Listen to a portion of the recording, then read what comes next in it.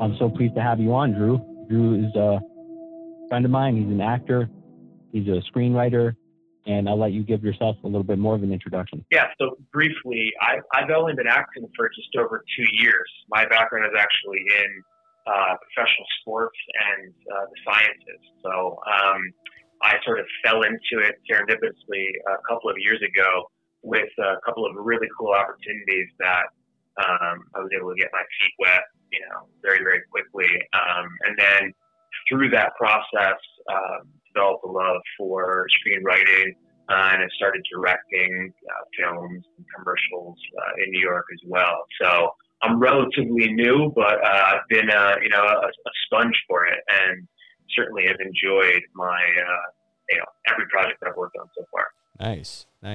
And maybe you'd like to talk a little bit about the sorts of projects and the sorts of films that you've been working on lately. Sure. So I filmed a couple of independent films last year. 2 are supposed to come out sometime soon. But obviously with this, who knows when and if they will in any near term, because I think it's affecting post production quite a lot.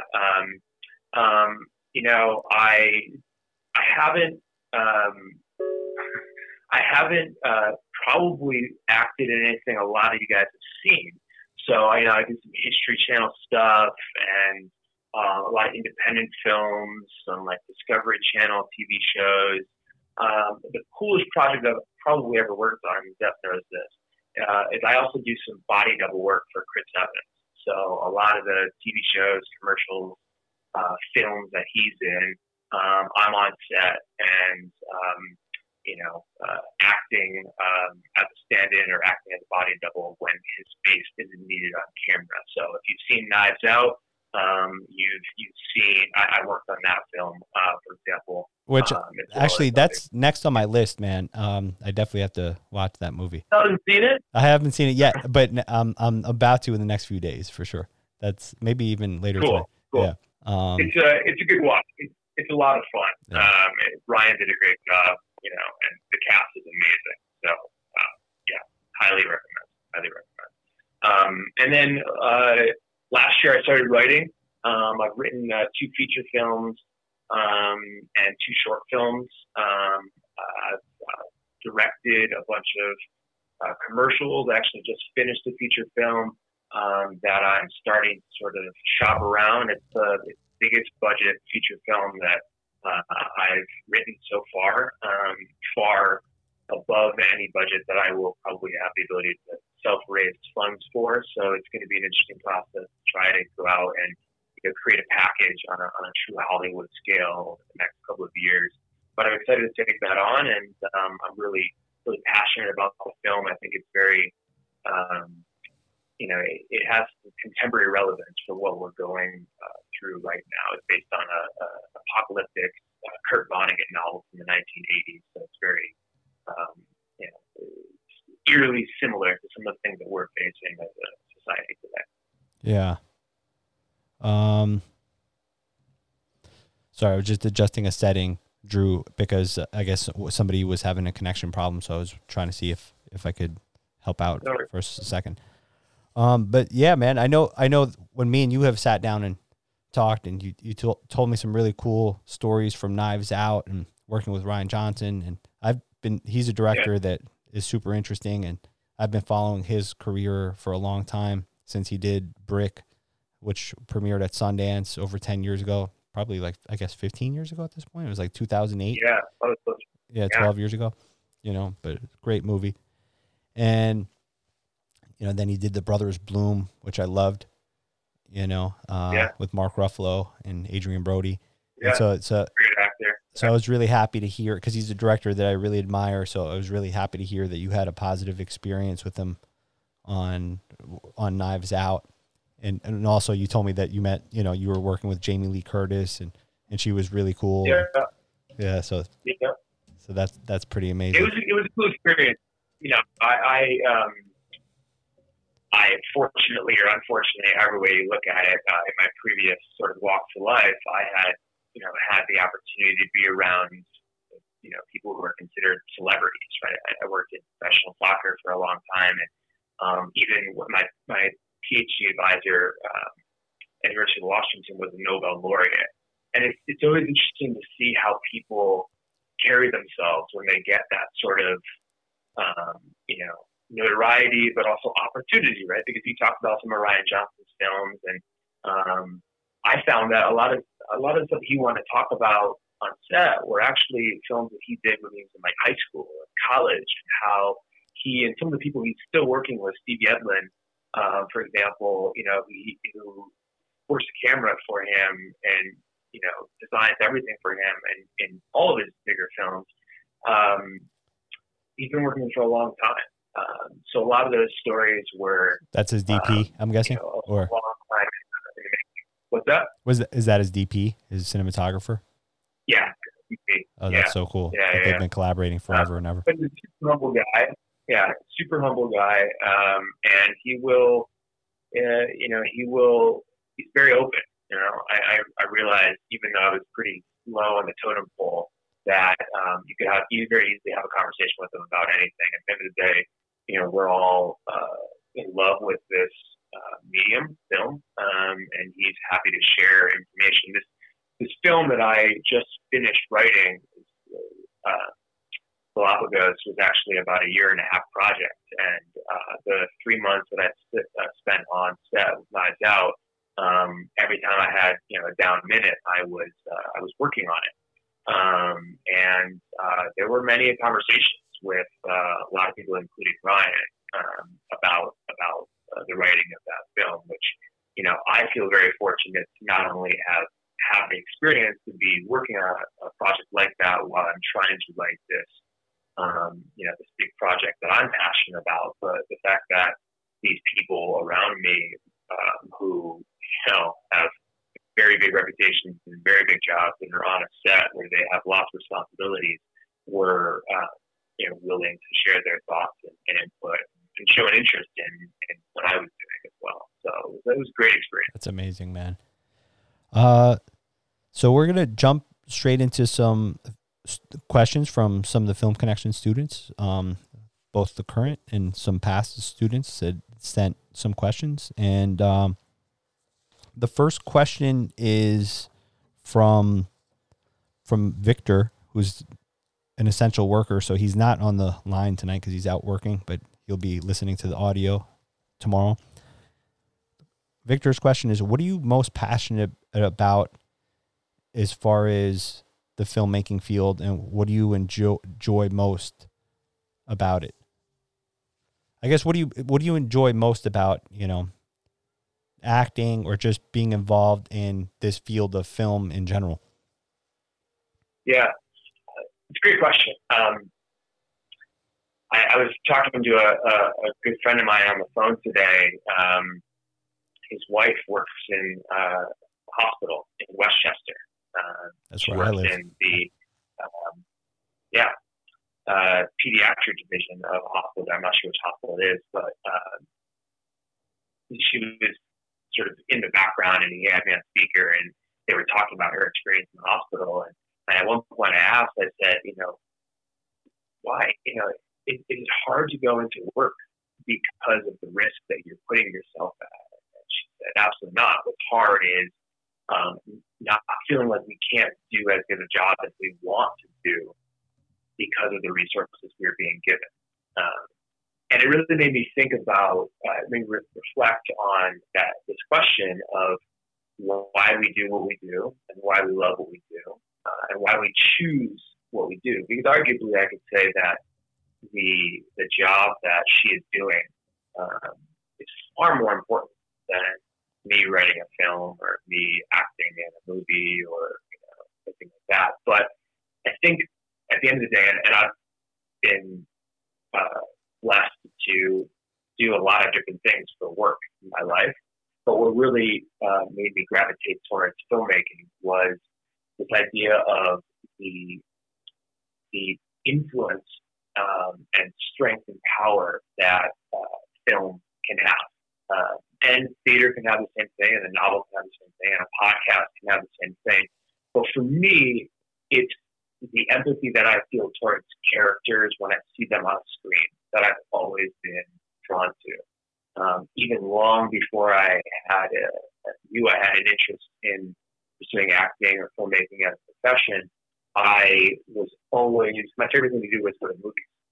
And I didn't really put two and two together, but I would always walk out of the theater with an opinion on, what the director did, what good acting, bad acting, just simple sort of gut feelings about how that medium made me feel. And they were so much stronger than a lot of other experiences that one might have in their life. And for other people, those experiences could be more moving. But film has always done that for me, far more than even TV or some of the other traditional entertainment mediums. So when I got involved as an actor, I saw it as an opportunity to explore, to use my life experiences and explore them through characters. And I'm a believer of Meisner's School of Acting. It's what works for me. Yeah, it's a great school. Acting is all about, what's that? No, it's a great school. I've found, I've worked with a lot of talented actors that have been trained in Meisner, and at some point when I was really first getting involved in casting actors, somebody that was involved in casting, she was a casting director. She was like, "Hey, do you notice that you cast a lot of Meisner actors?" I'm like, "I never knew that. I guess it just that's who I happen to pick. I guess that's who really shines in the auditions, So. Yeah. It's interesting. Auditioning is a whole other topic.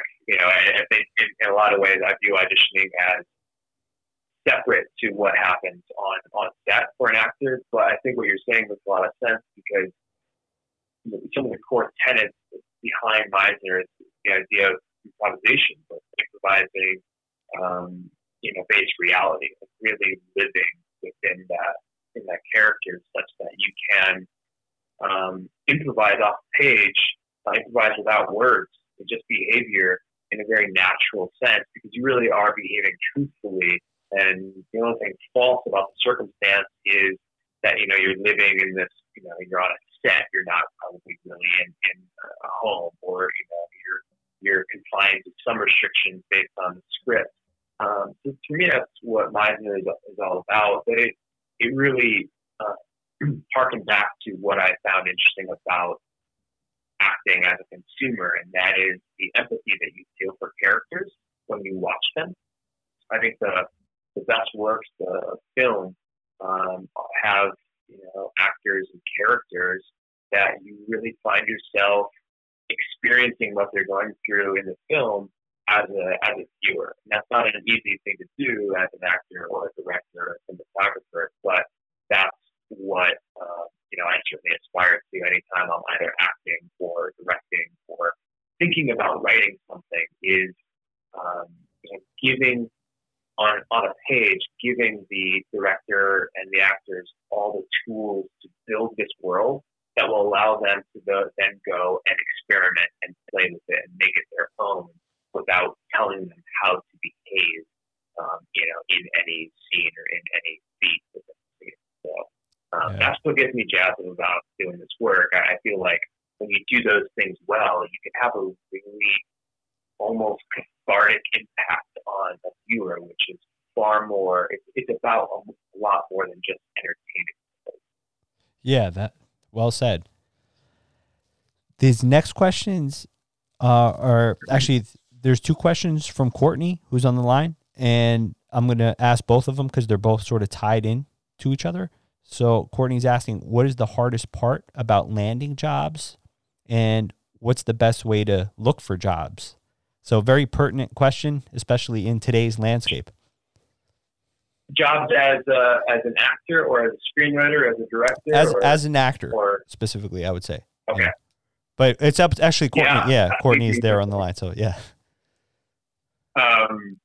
Great question. And I feel like you probably already know my answer to this, because I sort of just alluded to it. The audition process is crazy as an actor.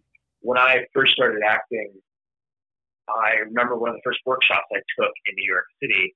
You sit down in in one-on-one studios, which is just a studio in New York that, a lot of casting directors and acting coaches go to. And yeah, it's a good studio. I've taught some workshops there. I've been asked to be a teacher for a couple of the workshops there, and I've had great experiences there. Yeah. I mean, they really get a lot of really good people, and they have a lot of great actors. It's a great environment. And I remember one of the first workshops I ever took there, casting director walks in the room, and then, the 15 of us are sitting in the chairs, sort of hoping that we're going to learn something that's going to change our lives. Because you're always looking for that, little bit of something that they tell you that you can internalize and then bring it to your next audition, which is going to just sort of push your performance over the edge. And she sat down and she pointed to the chair in front of the camera. She said, "Do you see that chair?" And I never said, "Yeah, of course I see the chair." She said, "The whole secret is figuring out a way to enjoy being in that chair 100% of the time." Because you have to realize about the audition process of an actor is 93, I forget the actual number she gave, it wasn't hard math, obviously, but 90+% of the time, as soon as you walk in that room, before you ever sit in that chair, they know whether or not you have, a chance to get that part just based on all these things that you can't control. And there's nothing you can do about that. So to me, and this is something that, I'll be honest with you, it's not, I don't feel like I have all of the answers. I don't feel like every audition I walk into, I enjoy it. I don't feel like every audition I walk into, I nail it. But every time I am working on prepping an audition, I try to remind myself not only, all the things you need to do to prepare for that part. I think a lot of actors are really, really good. Actors are smart people because naturally they're curious about other people and behavior. And they have what I call thin skin. Have you ever noticed some of the best actors can give you something when they're given just the smallest little flame of a behavior or emotion, it just affects them so strongly, and they can modulate that. I call it being thin skinned. Yeah. So actors have so much skill. Good actors have so much skill, right? I would put Mark Ruffalo in that category for sure. He's fantastic. I would put Joseph Gordon-Levitt, in that category. Just talking about a couple of Ryan Johnson guys. Yeah. But the piece that nobody can teach you is how to for yourself enjoy being in that seat, and that goes back to, I think, why you're doing what you're doing. Because if you can honestly just enjoy being in that seat, regardless of the outcome, and realize that a lot of the time it has nothing to do with your performance, whether or not you gave a good read or whether or not you gave a good audition, it has to do with complete, other things, then you're enjoying the process. You're enjoying the process of what it means to be an actor. So to me, that's the hardest part, because we all want to be successful, and there are so many talented actors out there that won't reach the success of some of the actors that we've talked about, simply because it's a really narrow bottleneck of people who are getting those opportunities at that level. But if you can find a way to enjoy it, then you take what's hard about being in that situation almost out of the equation, and it feels good regardless of the outcome. So yeah, great points, Drew. And I just want to add to Courtney's point, because I have a lot of friends that are actors, and sometimes I'll ask them, I'll say, "Hey, how's it going? Are you getting parts, and how are things going?" They're like, "No, I'm like, "Well, have you been going on auditions?" They're like, no, I have to get a new headshot, and I'm waiting for my new headshot so I could go on auditions. And I always tell them, like, well, don't wait for your new headshot. Just get a photo of yourself that looks like you, and staple it onto the back of a resume, and go out on auditions and try to get stuff. And that's just an example for people in all sorts of fields, whether it's acting, whether it's directing. Sometimes we put obstacles in our own way when we have to focus on the fundamentals. And one of the fundamentals, to add to Drew's point, is absolutely going on auditions. Like going on as many auditions as possible, especially when you're starting out, is so crucial to, you know, kind of getting in the game. Honestly, just to add to that one, because I totally think that you're right. I have a lot of friends who say the same thing. You know, I don't want to call it making excuses, because it's not that they don't want to put themselves out there. It's almost subconscious. It's almost like a subconscious obstacle that they put in their own way. Yeah. I think. And they feel like it has to be perfect. Everything has to be aligned and perfect before they put themselves out there. I had two experiences recently where I met with some friends, or one time I was taking a workshop with an agent that I was sort of interested in meeting. And I met some new people in both of those situations. And in both cases, there was an actor in both groups who either directly to me or in a group conversation sort of said the same thing, you know, well, I'm not really auditioning because I don't have an agent yet, and my head charts aren't good enough, and you know, I'm still working on my website, so I haven't like set my reel out there at all. And you know, I didn't know these people all that well, so I wasn't maybe as forthcoming with the advice that you just gave. Yeah, but I tried to be encouraging. And it's funny, it was crazy because the next week I heard from one of them on Facebook, who just looked me up on Facebook, and he sent me a message and said, "Hey, I just booked a part on History Channel. I'm playing Carl Benz of like Mercedes-Benz fame in an upcoming doc series." I'm like, "That's fantastic. How did you know?" So I asked him, like, "How did you get it?" He's like, "I just submitted myself, and they called me in, and I didn't even need to have an agent." And I was like, "That's awesome, right?"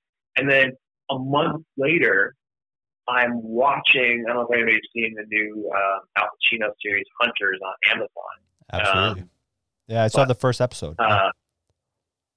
Yeah. So there's this younger kid that I took a workshop with, and I was really impressed with his work. So, you know, I chatted with him after the workshop, and he realized some of the same things, you know, like, "Oh, that means, you know, I mean so much. I'm glad you liked it." He was very sort of shy about almost his own ability. And he said some of the same things about, you know, not having all the ducks in a row. And I was like, "Dude, you're ready. Just get out there. Just audition." And I think it was episode 2 or 3. He's got a great little, you know, co-starring spot and he kills the scene that he you know, does with the lead actor. I was watching Hunters, and I'm like, "There you are. See, told you, it can happen." Nice. So it's That's awesome. like, it's a numbers game, but you know, you just put yourself out there, because you never know what's going to happen, right? Yeah, you never exactly. know. Yeah, and I'm a believer that, you know, some people talk about luck, but I'm a believer that you have to make your own luck, because it's no one's going to call you. No one's going to, if I just sit at home, no one's going to call me on the phone and be like, "Hey, Zeph, could you come and direct this movie for us?" Like, I'm not at that level, so I have to grind, and we have to do everything that we can. And this time with this whole crisis that's going on with the coronavirus, it's kind of a time to sort of reset and kind of think about what's important, and sort of for all of us, meaning that, you know, a lot of people I've been talking to, a lot of friends of mine, and some people that are really bummed out about it. I'm like, you know what? Don't dwell on what's outside of your control, because there's so much in life that's outside of our control. We could focus on those things, and we could be really depressed about those things. And I could be too if I focus on those things. But I think it's important to choose what's within our control and just focus on what we could actually do, you know? And I think that's, you know, that's something that I think is really important, you know? Yeah. The creative industry is, I mean, I think you can assess this too. Like, it has not gone to sleep. I mean, you know, I've got 2 auditions tomorrow that I'm going to self-tape for. Amazing. Amazing. But they're up and running, and they're prepping for whenever this ends. And I will tell you, it's funny because I've been doing a lot of writing and a lot of reading. But it almost feels more competitive and energizing because everybody is doing more writing and everybody is doing more reading. Yeah, including myself. I've been doing a lot of writing, in particular myself. Yeah. Yeah. So to me, it feels competitive in a way, to be honest with you. It feels like, whoa, like this is not a time to relax and, just binge watch TV and whatever. It's a time to repurpose yourself and say, you know what, like I've got some time now, more than I would, right? So I'm going to use that in some sort of productive way. And it doesn't have to be working on your self-tape game or writing a screenplay or whatever. It can be, I transcribed a couple of episodes of Ozark because I just thought it was like, crazy that Jason Bateman could do such a great job at directing and acting in these episodes. And there was one in particular that I really wanted to steal some of the concepts, the scene structure for a part of my movie. So I wanted to see what that looked like in an actual script structure, which was a lot of fun. So there's cool stuff that you can do. That's so amazing that you're mentioning this, Drew, because I just had my friend Bobby Peretti, who's a screenwriter and my co-writer in my next feature film, Sustenance, and he was on the cast on Monday, and he was literally giving that as advice to younger screenwriters that are starting out. He's like, hey, he was like, you could always try as an exercise, like trying to write out the screenplay of a show, watching a TV show and writing it as if you're writing the screenplay and what you think the action description might be. And so for you to talk about that, about Ozark, is literally something we were just talking about the other day. Yeah, I just did it. I actually started doing it for Parasite today, too. I got the Parasite script. Nice. I'm doing it a little bit differently. But it's hugely beneficial, and it's encouraging because, I don't know, screenwriting is a really, really fun thing to do. And it will, whether you're an actor or a director or whatever you want to do within the industry, I've gotten a lot. My acting has improved since I started writing, and since I started directing, and it's just really enjoyable. So I would highly, it's super simple to do. You need to know like 3 rules to be able to do it. It's super simple, and it's a lot of fun. So I agree. Totally. I encourage everybody to do it. All right. So our next question is from Damien, who's on the line. Shout out to Damien. What is a role that you haven't played but would like to go back in time and play, and why? So like a movie, a role in a movie that I would, if I could have gone back in time, I would have liked to play. That's a great question. I'm not the type of person who thinks about that because I will put myself down a dark hole and go, oh, why didn't I do that? Well, maybe let me spin Damien's question around. What's a type of role that you would love to, maybe what if it's a franchise role that's like already existing, or like like James Bond or something, that's like an example, or a type of role that you'd be like, oh, I would love to play that, or let's say they did a reboot, right? They're like, they're doing a Back to the Future reboot. I want to play Marty McFly. I'm just giving like an example, but it's like. No, I mean, don't get me wrong. If you're going to do a Back to the Future reboot, I would definitely learn to skateboard because when I was a kid, I had the whole Michael J. Fox outfit from that. Nice. The only thing I couldn't do was skateboard. So I might definitely apply for that. I gravitate more towards indie film roles. A lot of the stuff that I get called in for is, sort of like it ranges from anywhere from like fraternity brother to guy next door type of thing. A lot of like Chris Evans type of roles to like Paul Rudd type of roles. And that's sort of where people see me. But what I'm interested in, to be honest with you, is playing villains. Not sort of like in a superhero way, but people who have real problems that are also real people, right? I'm interested in things like mental health and upbringing and education. So I really gravitate towards those. But the So part of the reason why it's hard for me to answer that question is because those characters don't necessarily look like, there's not a lot of similar threads in what they quote unquote look like. But even if you look at movies like Good Will Hunting, right?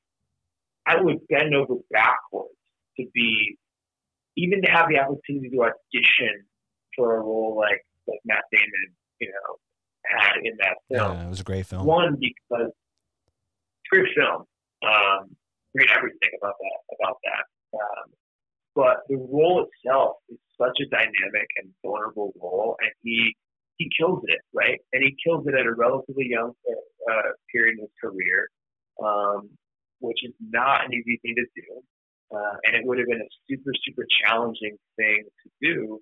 And I love those type of opportunities. Now, would I get a role like that? Probably not. But I would love the opportunity to audition for something like that. And there are a lot of great independent films being made like that today. And those are the type of films that I like to think, I gravitate towards writing as well, ones that speak to problems that I can either empathize with or I think are important to the world that we live in. So those are the type of things that I definitely gravitate toward, and anything Christian Bale has done, I would love to. He's amazing. I haven't seen Vice yet. That's another one that I got to put on my list. But I mean, he could just tackle any role. It goes to show you, if, just to see him physically transform like that. The Machinist is also one of them. It's a great film for those of you that haven't seen the movie The Machinist. Just what he did in that role is every role he's played, really. So this next question is from Michael. Are there differences in the way that actors prepare to perform on television series versus a feature film? Yeah, for sure. So obviously, I've had the opportunity to work on a lot of indie films, both in sort of starring and supporting roles, and those will typically film anywhere from the shortest one I did, where I had a bigger role. I had like 5 to 7 filming days, and then the biggest projects I've worked on, the biggest projects I've acted on, probably had about 30 filming days spread out over 2 to 3 months. And obviously, working with Chris in a movie like Knives Out, you're working every day for 3 months. So that's different than when you're put on a series and you film over sometimes a longer period, but then obviously, depending on how many seasons that series is booked out for, whether or not you're filming multiple seasons in one spot at a time, or whether or not you're coming back year over year. A lot of the times you'll film a TV series that is going to have a second season, but you don't know what the script or the storyline for that second season is when you're filming the first season of the television show. So the way you work and prepare as an actor will vary quite a bit. And not to belabor the point, but I'll give you one example of what that might look like for a film, or how I would prepare for a film. So say you're shooting a movie over a month period of time, and in that month you have say you have 17 shoot days. I'm just throwing numbers out there, and you get the breakdown of the shooting schedule, what production thinks it's going to look like. Meaning, when you walk on set day one, we're planning on shooting these 3 scenes, and on day 2 you're shooting these 3 scenes, and on day 3 you're not shooting at all, and then day 4 and 5, and you get sort of this idea. And what I tend to do is I map out my story arc as a character for as long a period of time as I know, right? And obviously that is a linear, it's a linear trajectory, because I'm going through the script from scene 1 to scene 144, and I'll put it on a big piece of paper, and I will link them with perspectives, basically, because a lot of times you might film a scene in a movie or in a TV series, and then the next scene that you film, when I was playing Edsel Ford in the History Channel series, for example, I would film one scene and I would be 27 years old, a puppy with its tail between its legs, just given the Ford Automotive Company on a silver platter, not knowing what I'm going to do, and feeling like I need to vomit the first time that I go on for a television interview. And then the next scene in the series is I'm 35 and I am, working on my 7th car design, and, they've aged you, and it's, you're in a completely different headspace. And that's a drastic experience that you typically won't have in a film, because films typically for a character, obviously isn't always the case. Look at The Irishman, lots of films, but typically most of the films that I've worked on, the scenes are happening much closer together in real time in the life of the character. But what isn't necessarily true and almost never happens is those scenes will be filmed in order. They will be shot in order. They're never shot in order. Day one you walk on and you might be filming something towards the end, or something right into the magical midpoint where your character has a decision to go down this path or go down this path, and you choose a path, and the next day you come to set and it's before the catalyst of the film, and you're a completely different person who hasn't even thought about this turning point in their lives happening yet, but you're filming them out of order. So how do you, as an actor, create this performance, whether it be in a television series over a long period of time, or in a movie, which could be a shorter period of time in the life of that character, and connect all those dots? And the way that I do it from a preparation standpoint is I map everything out, and I think about the things that happen in between those scenes from the life of the character's perspective, so that, and it's something I'll typically carry in my script on set with me, so that when I'm getting ready, I'm going from one scene to the next. I can always check in with something that tells me where I'm coming from exactly in my life. Because it's typically not where I'm coming from exactly on my, on set. It could be jumping 10 years or completely different, coming from completely different life experiences. So that cheat sheet will tell me where I'm coming from right before that scene. And basically I'm able to retrace everything that's happened in my character's life leading up to that scene that might influence my behavior in that scene. So again, I can behave as truthfully as possible, almost forgetting anything that I've already taped that happens later in the movie, and being able to focus on the things that I know have happened in that character's life, even if I haven't filmed those in the movie yet. Does that make sense? That makes perfect sense. It's given you your preparation gives you a frame of reference for the headspace that your character is supposed to inhabit in that moment. Does that sound accurate? Yeah. Yeah. Yeah. 100%. It's something that you want to be. So I don't know how many actors we have, in the group tonight. So I apologize if I'm being like pedantic. But it's when I first started acting, it wasn't something that I logically realized the value of. And I remember being on set in my first short film, right? It was an Emerson College short film where I was playing this boxer, and they were making me up with all this 2 hours of makeup on my face to make it look like I just got the shit beat out of me. And I just thought it was the coolest thing ever. I got to train in this Southie gym where Marky Mark trained for the fighter, and I had an Olympic boxing coach for 2 months and taught me how to actually box. And I just thought this was the coolest thing being on set, right? But when I actually got set and had to work, I realized the value of being able to connect those dots, but I hadn't done a lot of the work to make it super easy for me to do that in a world which is hectic and your emotions are high and you're excited and you're feeling all these things that you don't feel when you're in your apartment or in the rehearsal studio. Being on set is different. So for me, having this cheat sheet and doing all that preparation just allows me to check in with that, such that, you know, when things get tough or hard or hectic or weird on set, I don't have to rely on myself remembering everything and thinking everything. You're not winging it. You're sort of anchored in. Yeah. That's awesome, man. Yeah.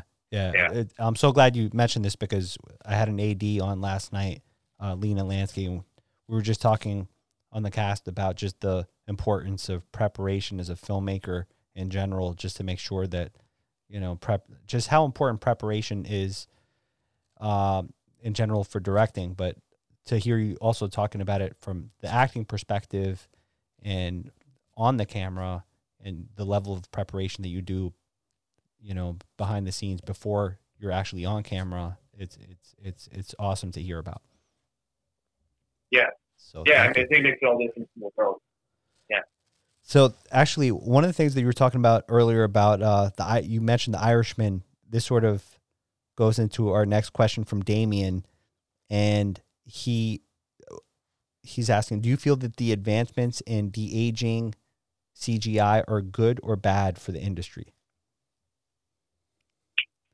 Tough one. You know, I have a lot of family members who told me, and I preface this by saying family members who told me that I look enough like De Niro that if they hadn't used that technology, maybe I would have gotten a little spot in that film. Maybe I don't know. It might just be the birthmarks or whatever on this side right now. But no, it's a tough one for me because I'm not going to sit here and shit on Robert De Niro, right? Like, I'm not going to do that. I love Robert De Niro. He's such an icon, and he's done so many amazing things. You have a Taxi Driver poster right above your head, right? I do, yes. That movie, it's a game changer. I mean, that movie not only for me as an actor is inspirational, but Zeph, you and I have talked about Paul Schrader. And the influence. I'm trying to get him on the cast, man. I got to get him on Film Scene. I've been emailing him, so, you know, maybe now he'll crack and finally do it. Really? Yeah. That would be awesome. Yeah. And I would find a way to be in the room if you ever had that. Yeah. He is live. He's absolutely incredible. But anyway, no, I mean, I think it's a tough question for me to answer because as an actor, I want opportunities, right? And that technology arguably takes away opportunities from other actors. But also as an actor and as somebody, you have to understand the business of film. It would be stupid for anybody to say, I want to be a filmmaker and believe in themselves as an artist and not understand the business of filmmaking. And part of the business of filmmaking is the way that movies get made, you know, at that level, there needs to be actors who are attached to it. And the honest truth is the movie Irishman never would have happened without De Niro. He was integral in, you know, it's like a 10+ year process in seeing that get done. And he does a fantastic job. My issues with that technology are that, you know, there are certain things that it can't do from a performance perspective. Some of the physicality of movement that it can't, at least right now, do. And I think so. Sometimes I think it does hurt performance. Is that Robert De Niro's fault? No, of course not. Do I understand completely why a studio would want to have that in their tool chest to be able to make a film like that? Yes, absolutely. Part of me go, that sucks for all the awesome other people who could have played that role. Yeah, so I'm really torn.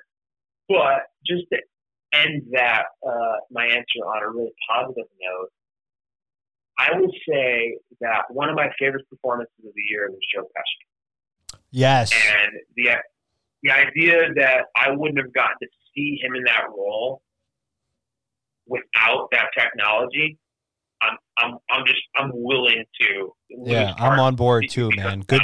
That's such a great point because I'm so happy they convinced Joe Pesci, and I know they had to do a lot of convincing to get him on board because he had retired from acting, and it was an understated performance in the best way possible. And I just think there's so much nuances to what he brought to that character that I thought were amazing. And we had a great conversation with Kent Jones about it, who's a good friend of Scorsese and collaborator with Scorsese. We talked about it on the Film Scene podcast, and we went down the rabbit hole on The Irishman. I think it's an interesting question though, because as a filmmaker, outside of being an actor, as a filmmaker, I think there's tons of positives to having that as part of your repertoire, things that you can do within the medium. So overall, I am not adherent to any technological advances within the film industry. I think that we need to push the envelope as much as possible. I think because I'm an actor, I'm torn a little bit about it. But at the end of the day, maybe that just makes things more competitive. And I am also a firm believer that anything that makes anything more competitive, the cream's going to rise to the top, as long as we are also mitigating that with equal opportunity and fair chance. Right? Absolutely. Because if you give everybody the opportunity to audition or compete for something, and the best wins out within a limited amount of opportunity, then you're going to have fantastic products.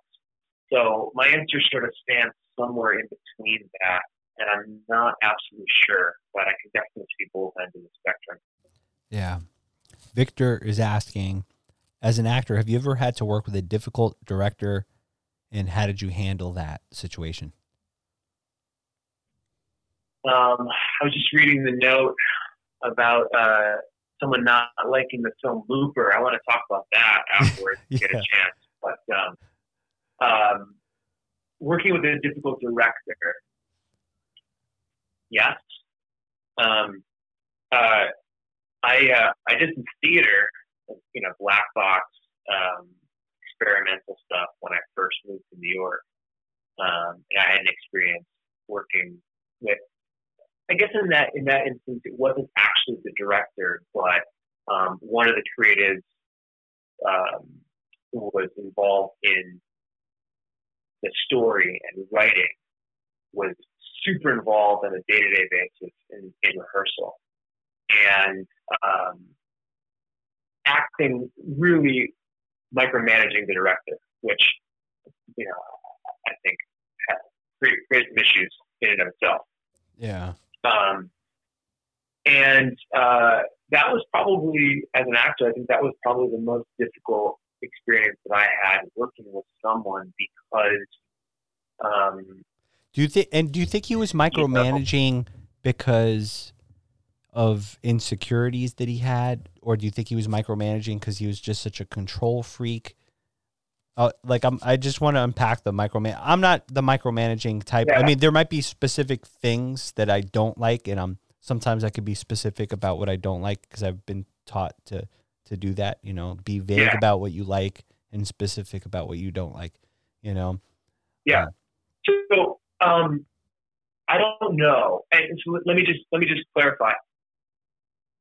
My butting heads with this person had nothing to do with them micromanaging me as an actor. They actually micromanaged the director, who I think in this project did a fantastic job. Gotcha. Doing what I see as the role of a director, and the role of a director in a piece of theater is obviously very different from the role of a director in film. I haven't had an experience that I would even say gets close to a bad experience with a director in film. So this is the only thing I'm gravitating towards. But to answer your question, I think the reason that this person, and I don't know this person, right? And I mean, who knows why? But the director might not even have looked at that experience as being micromanaged for all that I know. Maybe they are best friends from high school and they just work together that way. Who knows? I don't know. But if I were to read between the lines and think also as a writer and a director,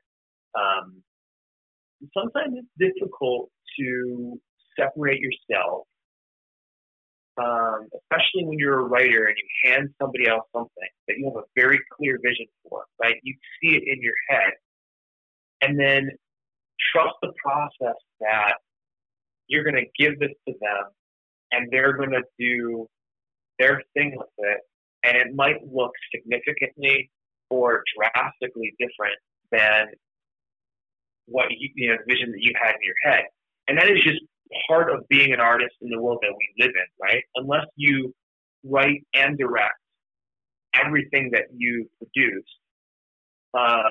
which, you can, right? You're not going to have that creative control. But they are also completely different skill sets in a lot of ways. And I think that when you're working as a writer and you either team up or bring a director onto your project, then you're bringing somebody on that you really believe in and you really trust. And part of that is the excitement of giving them something that you've created and letting them make it their own to a certain degree, right? So if I were to guess in this instance, I think that this person just had, and I can empathize with this, right? Just had a very strong vision and idea, felt very closely to the source material, as it were, and they wanted to see it portrayed in a certain way, which probably made them feel, unconsciously in some cases, like they needed to be there and just remind the director of some control. Should we do it this way? Or, yeah. Which I think is a natural thing to do as an artist. Yeah, but it doesn't. Yeah, it doesn't help your working. Right, exactly, because it's a collaborative medium. Whether it's theater or filmmaking or So to some extent, it has to be. For example, that you and I were talking about maybe shooting a little something just for fun, right? Where I wrote it and maybe acted in it and you directed it, right? A couple of weeks ago, right? Yes. Right? Totally. And when we first talked about it, you said to me, well, would you want to direct this? And I never even thought about directing it. I don't know if you remember this. I was sitting in your office, do remember, and I paused for a second and I thought to myself, do I want to direct that? No, I don't want to direct that, because the whole premise of us working together was that I would write something and you would direct it, and that would allow me to act in it as well. But just the question of you asking me, like, would you want to direct it or would I direct it, made me think. It was like a subconscious thing. It was like, oh, I did write this, so maybe I do want to direct that. And I had to remind myself, like, no. Part of this is like giving something that you wrote to somebody that you admire and you want to see what they would do with it. And you also want to work with that person on a different level as an actor and, them as a director, you as an actor. But I think that there's something very almost human about that attachment, that when you create something that there's something human about wanting to micromanage it. Yes, it's so true. It's so true, man. It definitely, it's hard to let go, because I've had that experience myself on a number of things, and you have to find that groove of collaboration. Then sometimes you have to fight for the things that you believe in, but also relent on the things that maybe aren't as important, and just kind of, it's a game of push and pull. And then just at the end of the day, I'm a real big believer in taking your ego. I think I've learned how to do that over the years, is taking your ego outside of the equation for what's going to yield for the best results, the best outcome of the project, So to me, it doesn't matter if it was my idea or somebody else's idea. I care more about the outcome of what's going to work for the project. I think you have to have a lot of self-awareness as an artist in order to be able to do that, honestly, because part of what it means to be an artist, I think, is that you're sort of always thinking creatively. You get energized about this. You want to bring ideas to the table, and you can get caught up in that. So being, like, maybe you could call it being closely in tune with your ego and being able to check that at the door and being aware of how you feel about these different ideas in real time. I think that's really, really important, because otherwise, it can hurt you in creative conversations. For one reason, maybe your ears aren't open to these other ideas that people in the group are sharing, or maybe it's causing friction, like it could have been causing in the example that I gave about the theater piece. So I totally agree with you. Yeah. Well, I think this seems like a good point to open it up to the students and the Film Connection alum. If you guys want to pop on the chat now, open up your cameras, unmute yourselves, and say hi to Drew, who's been so gracious to answer the questions. Michael, I see you there. Hey, Michael. Hey. How you guys doing? Pretty good.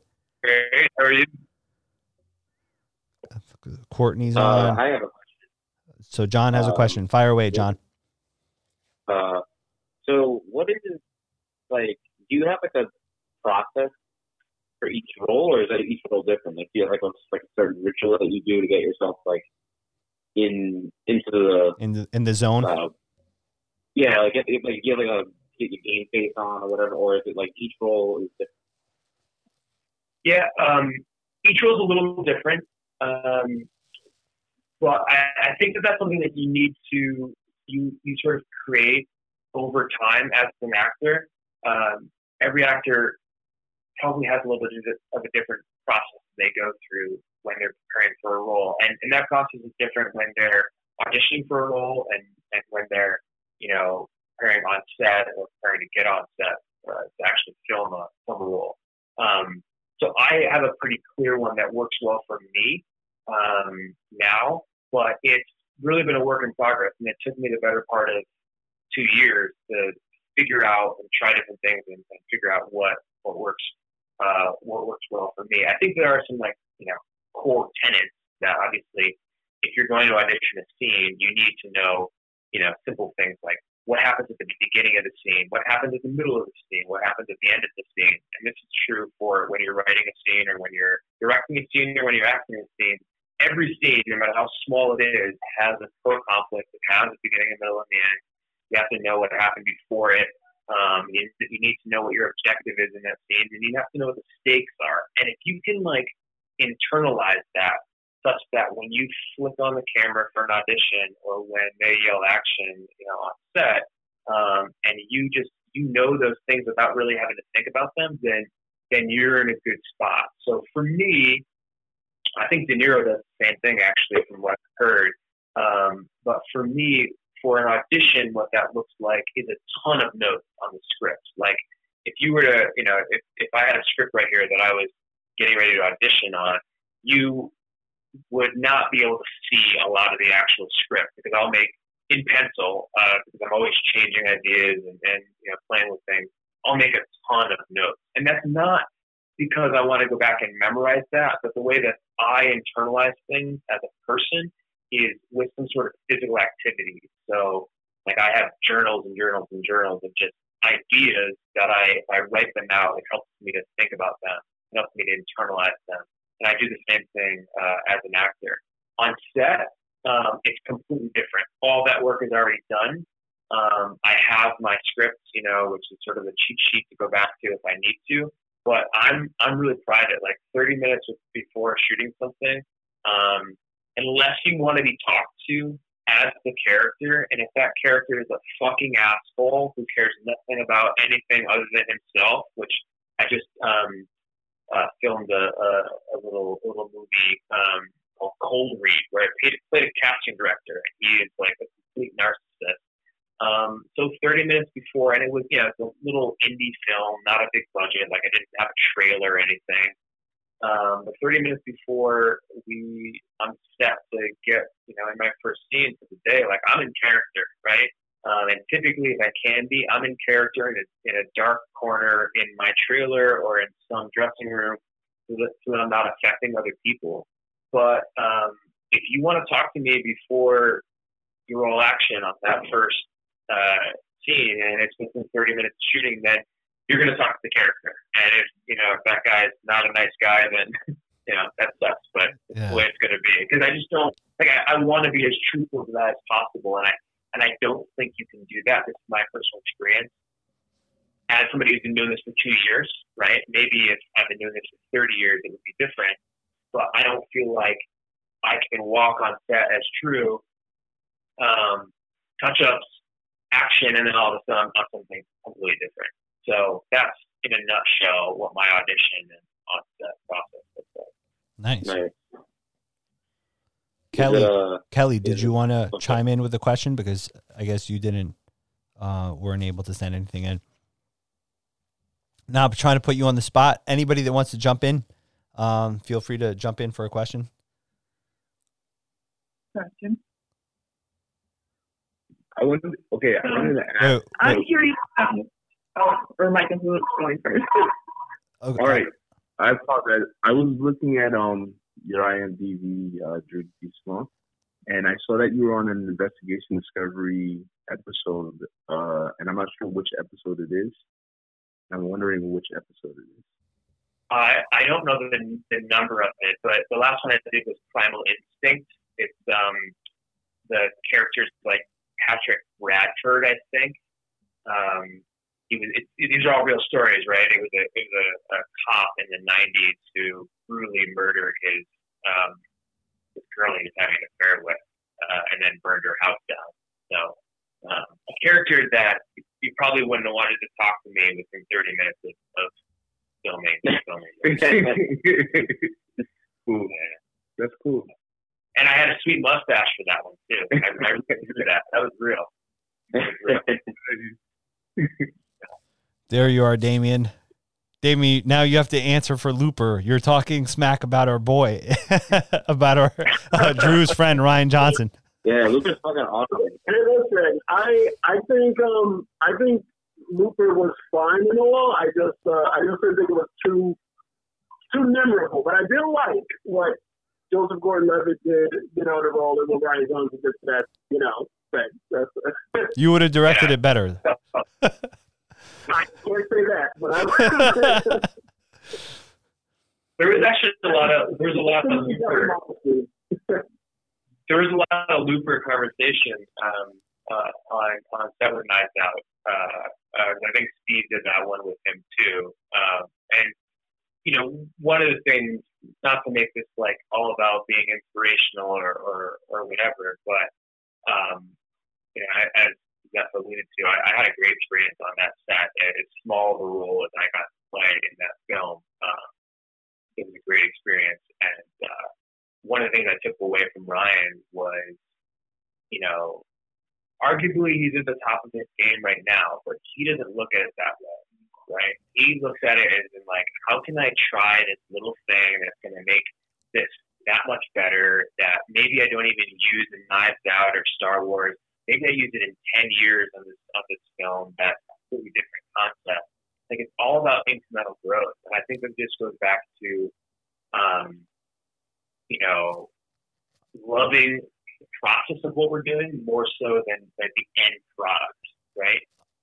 Drew, by the way, what you're saying is so pertinent to me and Damien had our one-on-one session earlier, and you remember when I was talking about this earlier, Damien, about just constantly, no matter how good you are, no matter what stage you are in your career or in your craft of whatever position that you are, to always try to push yourself to, be better incrementally. So whether you're Ryan Johnson or whether you're Damian Daniels and you're starting out and you're trying to get established, just always push yourself a little bit better, like make that audio better, make the lighting better for your YouTube videos. We were talking about that specifically. That's why I use that as an example. But, just like whatever you're doing, just try to, push the needle forward a little bit, just to constantly improve the recipe, Does anybody know the story of Margot Robbie, her journey? No, actually, I don't know how I won't. I don't know the whole thing, obviously, but I think she's a fantastic actor. I think she's one of the best actors in the industry right now. I think she is, an actor to your earlier point, that who can play a lot of different roles. I thought she was fantastic in Bombshell. The only way she gets shown up in Bombshell is by Charlize Theron, who, it's like, that was probably the only thing for me that could have shown up Joe Pesci this year was Charlize Theron in Bombshell. But anyway, she's a fantastically talented actor, and like Google Margot Robbie since she was 18 or something like that, and like actually read her story and the way she's approached her career, because it's really fucking inspirational. It really, really is. Whatever you want to say about her, I just think she's a huge talent, and also a pretty freaking humble human being when it comes to that talent and all the other attention she gets from audience people. So there's a lot of Jason Bateman that I alluded to before is another great example of. I forget what award speech he recently gave, but he was talking about how he was struggling for the longest time as an actor. And if it wasn't for Arrested Development, which he got, as an adult, right? He just auditioned for, and if it wasn't for that he might not have the career he has right now. It's not because he's a good actor and a good artist. It's because he made the most out of an opportunity. And part of the point of his speech was talking about there are thousands and thousands and thousands of you people out there who are really, really talented. And there's no difference between him and us.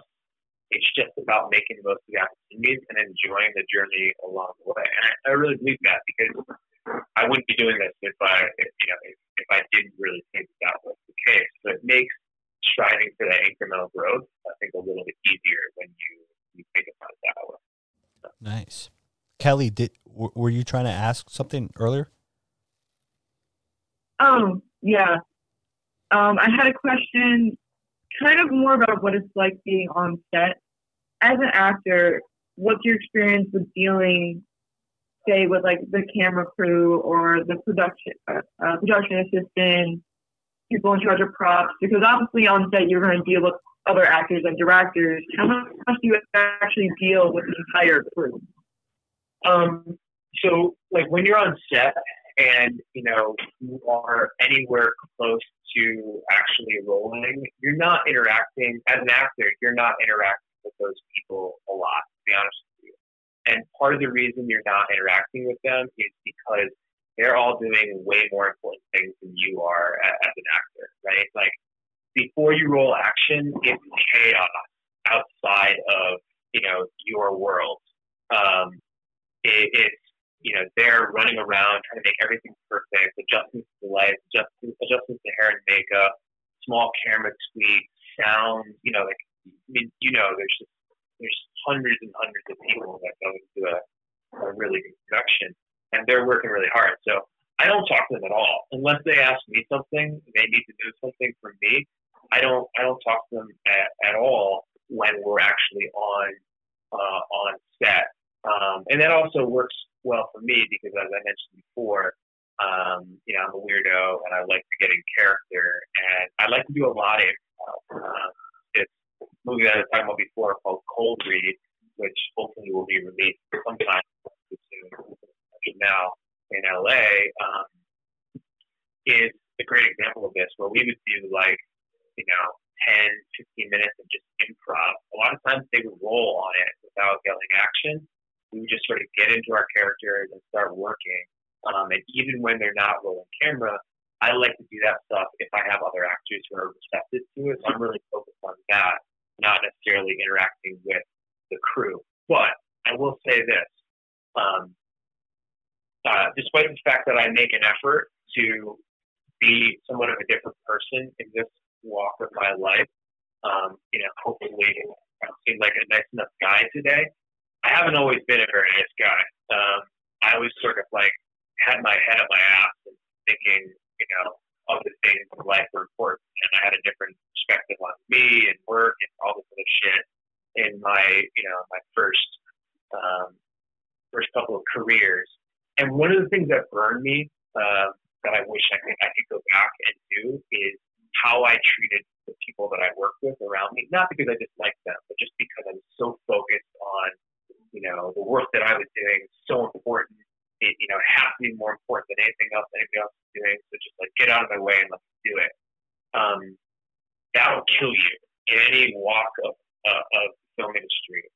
But even more important than just being a good collaborator, you can learn so much from these people who have these incredible skill sets, whether it comes to grip or wardrobe or, sound design. I mean, a lot of you probably have skills within these areas that far surpass mine. And every opportunity when I'm offset, whether it be like at Crafty or at a meal or in the van going back to, base camp or whatever, like I try to talk to them as much as possible, because the more as an actor, the more that I understand that world, the better that I can integrate into this like organism that is, that is filmmaking. And the quality of performance is only a modicum of the work that goes into actually creating a good TV or film project. And it's really the work that the rest of the crew does that makes it really sing. So I'm fascinated by them. I try to be as nice of a human being as possible, because I learned from my previous mistakes, and they just have really important jobs. So half the time I'm just trying to get out of the way. Yeah. So perhaps we have time for one or two more questions. Thank you. Yeah, please. Courtney, are you trying to ask something? It looked like you wanted to say something, so I wasn't sure. Oh, no, I was just looking closer. My bad. Oh, okay, no problem. How about you, Michael? I was just going to mention that I didn't realize, well, two things. One thing is that I didn't realize Jason Bateman acted in Little House on the Prairie. Jason Bateman, by the way, Michael, when I was a kid, he was on this show called The Hogan Family. If I'm not mistaken, that's what it was called. It was something. He was on a sitcom that I used to watch when I was a kid, and then his sister is an actress too, right? Yeah, Justine Bateman. In fact, I knew him as Justine Bateman's brother because Justine Bateman was on Family Ties from when I was a kid with with Michael J. Fox. Yeah. I had no idea. Yeah. So she was on. They were sitcom actors, But then, I guess there was like a period. There was a lull in his career, and it had been some years. So I guess Arrested Development was like a big break back into the business and back into the spotlight. And Yeah. Steve Carell is another good example of that. Like if you ever hear Steve Carell talk about the body of work that he did before The Office, I mean it's pretty incredible story, right? And talk about like a gigantically talented human being, right? To just think that there are people like the way that I always think about it. I apologize, I'm cutting you off, but I always think about it from the perspective of like Daniel Day-Lewis is no longer acting. That seems like this huge vacuum in our world to me, right? Yeah. But I firmly believe that there are thousands of people out there who are just as talented, just awesome at what Daniel Day-Lewis did, and Daniel Day-Lewis is, or was, still is. I'm sure he could come kill it. I'm going to run that part from one day and try to get him to act again. But it's the idea that there's a huge talent pool. Somebody needs to fill it, but there are also so many people of that skill set that don't have the opportunity to. And that's kind of unfortunate, But I agree with you, man. Yeah, I think there's no shortage of talent, but at the same time, we just have to keep doing the work because I've known people that I grew up with, just like I'm sure Drew has. I'm sure that other people that where people that are so smart, so capable, so they seem like they have so much natural talent, but then they're not really doing much with it. They're not really pushing themselves in any sort of way. Versus then, there's other people that maybe they don't come across naturally like they have those things, but because they have this incredible work ethic, they keep doing it, and then they keep refining their process. That almost counts more in a way over time, because I think you will get good. You will, especially if you're focused and you're determined to do that. you know, and it's important to treat people well, like Drew was talking about a few minutes ago in response to Kelly's question, because, you know, I'm a huge Kurt Vonnegut fan. As I mentioned before, I just finished writing this screenplay that's based on one of his books. And he sort of famously said that he loved being a writer because it was one of the only professions where he knew he could be totally horrible at it the first time he wrote something. Because there was so much time for him to learn how to write. And when you're a writer, you get to go over draft, that the finished product, you know, what we end up being when we're, you know, old and gray and still working in this industry, which is, I think, amazing as well, is really the culmination of who we are as artists or filmmakers. It's not necessarily about the quality work that we put out today when we're just starting. It's about what we can become. And obviously Vonnegut's this like tongue-in-cheek, very satirical guy who's a little bit self-deprecating, but totally true. Like, we work in a medium where we can fail. We can fail. As long as we like learn something from it and keep getting a little bit better, you can really become great at something simply by just continuing to do it, right? Continue to do it and getting better little by little. So. It's so important. All right. Well, on that note, sorry, Mike, you can ask a question. I'm sorry. I think I cut Michael off a while back. Did you have a question?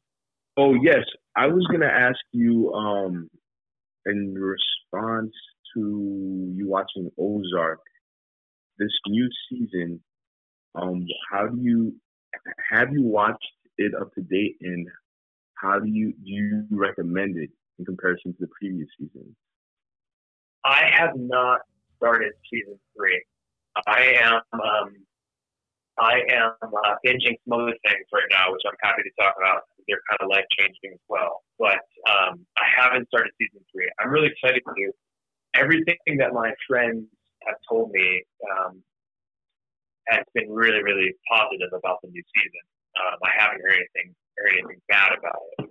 But I'm a huge fan of Ozark in general, so I'm happy. Have you watched the first 2 seasons? Yes, I was like blown away. So. yeah.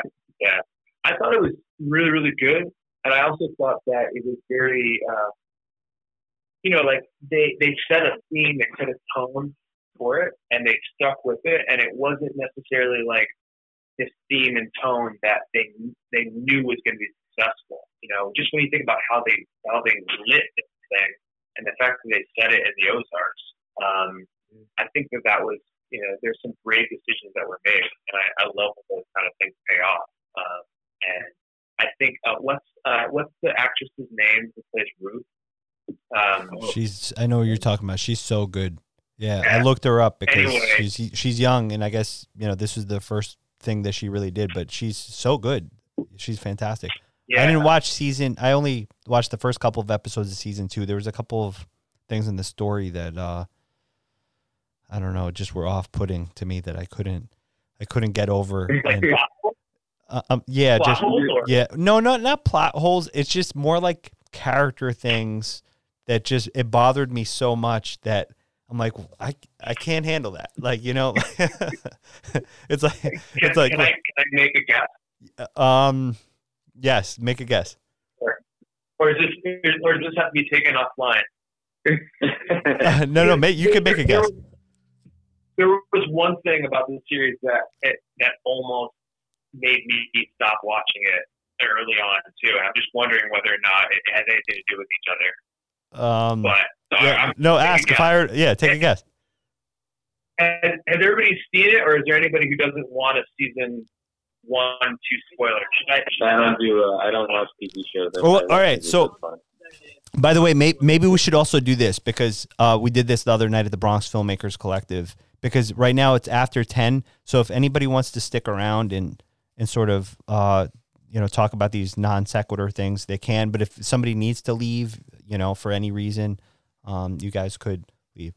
All right, but raise your hands if you do not want any spoilers for Ozark? Then we won't talk about it. I'm not sure if I'll ever get to see the rest. Okay, so I guess we can't we'll talk offline about it, Drew. But you could probably guess. You're a sharp guy. You could probably guess, and also, go. Maybe we can hint around it. There was one character that stuck out like a sore thumb for me that I just didn't. Yeah, I didn't like really believe their role in the story. So anyway, we'll talk next time yeah, same here. Yeah. And there's a couple of dynamics between a couple of the main characters that I'm like, what? Like, are you serious? Yeah. Like, how would you put up with that? No, true. That's absolutely true. I mean, I think I try not to. I don't know. There's a lot of great pieces, projects that aren't perfect by any means, but they're just so good, or there's pieces of them that are so well done. Like, you remember the Kaleidoscope episode? I think it was towards the end of season 1, where they tell the story in these little vignette scenes, and it's all like backstory to learn important things about the main characters, and none of it's in linear fashion, but it all, as a viewer, pieces together, and the fact that they pulled it out of order in this, they called the episode Kaleidoscope, so if you want to look it up, it's a really easy one to find. So they tell all these little vignette scenes out of order, but it perfectly, from my perspective, perfectly came together, and I had the experience that I was supposed to have as a viewer. And as a filmmaker, I was like, whoa, that's so cool. I want to find a way to take that and use it in something that, I wrote. So I actually wrote the second half of the first act in this feature film, Galapagos, that I just finished. It's totally in Kaleidoscope fashion. It takes the three main characters, and you learn about their different backstories in like a very untraditional, typically if you want to build dramatic tension, you want to tell a linear story, right? Like Roy and Mary get married. Roy and Mary buy a house. They have great jobs. Oh, Roy loses his job. Then Mary loses her job. Then Roy gets cancer. Then Mary wants to kill herself. You know what I mean? Like, it's a very sort of, right? And you sort of know what's coming. But what if you just start a scene where it's like Roy's on his deathbed, right? And Mary's sitting there. You know what's going on between the two of them. You totally know what's going on between the two of them. You can tell if you have two good actors, you know what's going on. But then you write a scene where on his deathbed, she falls in love with him again, right? Like, imagine the connection between two people where you could re-fall in love with your spouse on their deathbed. So you start a kaleidoscopic sequence with what happens at the end, effectively, and then you use all the other scenes that happen in their story, life story, to build dramatic tension, pay it off, build dramatic tension, pay it off, build dramatic tension, pay it off. And the final payoff, because the end of the movie doesn't end, right, with Mary committing suicide. The end of the movie ends with, not to spoil it, but I wrote it, you'll probably never see it, let's be honest. The end of the movie ends with Mary saving the whole goddamn world, saving all of us. I want to see this, man. I want to see that movie. Yeah. So to me, what makes Mary more interesting as a character is if you fucking hurt for her, you pain for her when she loses her husband. And when I saw that episode of Ozark, I thought, like, wow, that kaleidoscope is a way to get the audience to empathize with a character in a completely different way that doesn't spoil where you want to take the character at the end anyway. Where I want to take Mary is to save the world, right? Her husband's dead, right? Her husband's not coming back. Vonnegut told me her husband's dead. I can't bring him back to life, but I can use that story in a different way than just this linear dramatic tension to try to give the audience, the viewer, a different experience that maybe is more powerful, and for some people maybe it doesn't work. But I love stealing from shit like that. And I think Ozark is a great example of, you can watch some of these series and just nitpick, like, oh, I love the way they lit that. I love that set design. I love the costuming in that. And then it just informs everything that they do.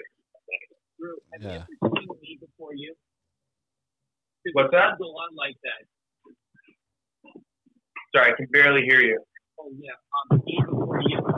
Ryan, we can't. I'm sorry, Ryan. We can't hear you so well. Yeah. The movie's called Me Before You. What you're describing is a lot like that, except it's Amelia Clark. Oh yeah, that's relatively recent, right? Yeah, it came out a couple of years ago. It's a really good movie. Yeah. Cool. I'll have to check that out. I have not seen it, but I love Amelia Clark. Yeah, so. she's fantastic. Yeah, she's fantastic in it. It's just, Oh, you've seen it? Cry once or twice. Very good. Yeah, it's a very emotional film. It's about like she's trying to convince someone not to commit suicide. Wow, I mean that's a heavy topic in and of itself. Yeah, I'll definitely have to check that out. And it uses a similar nonlinear sort of story structure. Well, I'm not sure about nonlinear, but I mean, you see what happens to him that makes him want to kill himself. Then you see her, and then you see what becomes of him then, and he's in a wheelchair. He's all depressed. Right. I don't want to spoil the movie, but okay. it's a really good movie. Nice. Yeah, I'll definitely check it out. I'll have to look out for it. Much. Well, I think we're gonna. It is shot pretty linear, but you see the two stories. Nice. Drew, I think we're gonna adjourn the meeting because I have to read a script tonight and I have to do a bunch of work tonight, guys. Amazing having you on, and really appreciate you talking about acting and the craft and your process, and perhaps we'll have you on again sometime to talk more about screenwriting, because Drew also does a lot of screenwriting, which he's mentioned a little bit, and so we'll talk even, but either way, this was awesome, man. So thank you. And thank you to everybody that joined the meeting and asked questions. Thank you, guys. I appreciate you giving me the opportunity, Jeff, and thanks for listening. It was a lot of fun. Great questions. Thanks, guys. Thanks, everybody. And have a good night, everybody. Stay safe. Have a good night. Good night. I'll put the audio up for you guys within the next couple of days and send you the link, and appreciate everybody joining. And thanks again to Drew being so gracious with his time. Take care. All right. Bye, everybody.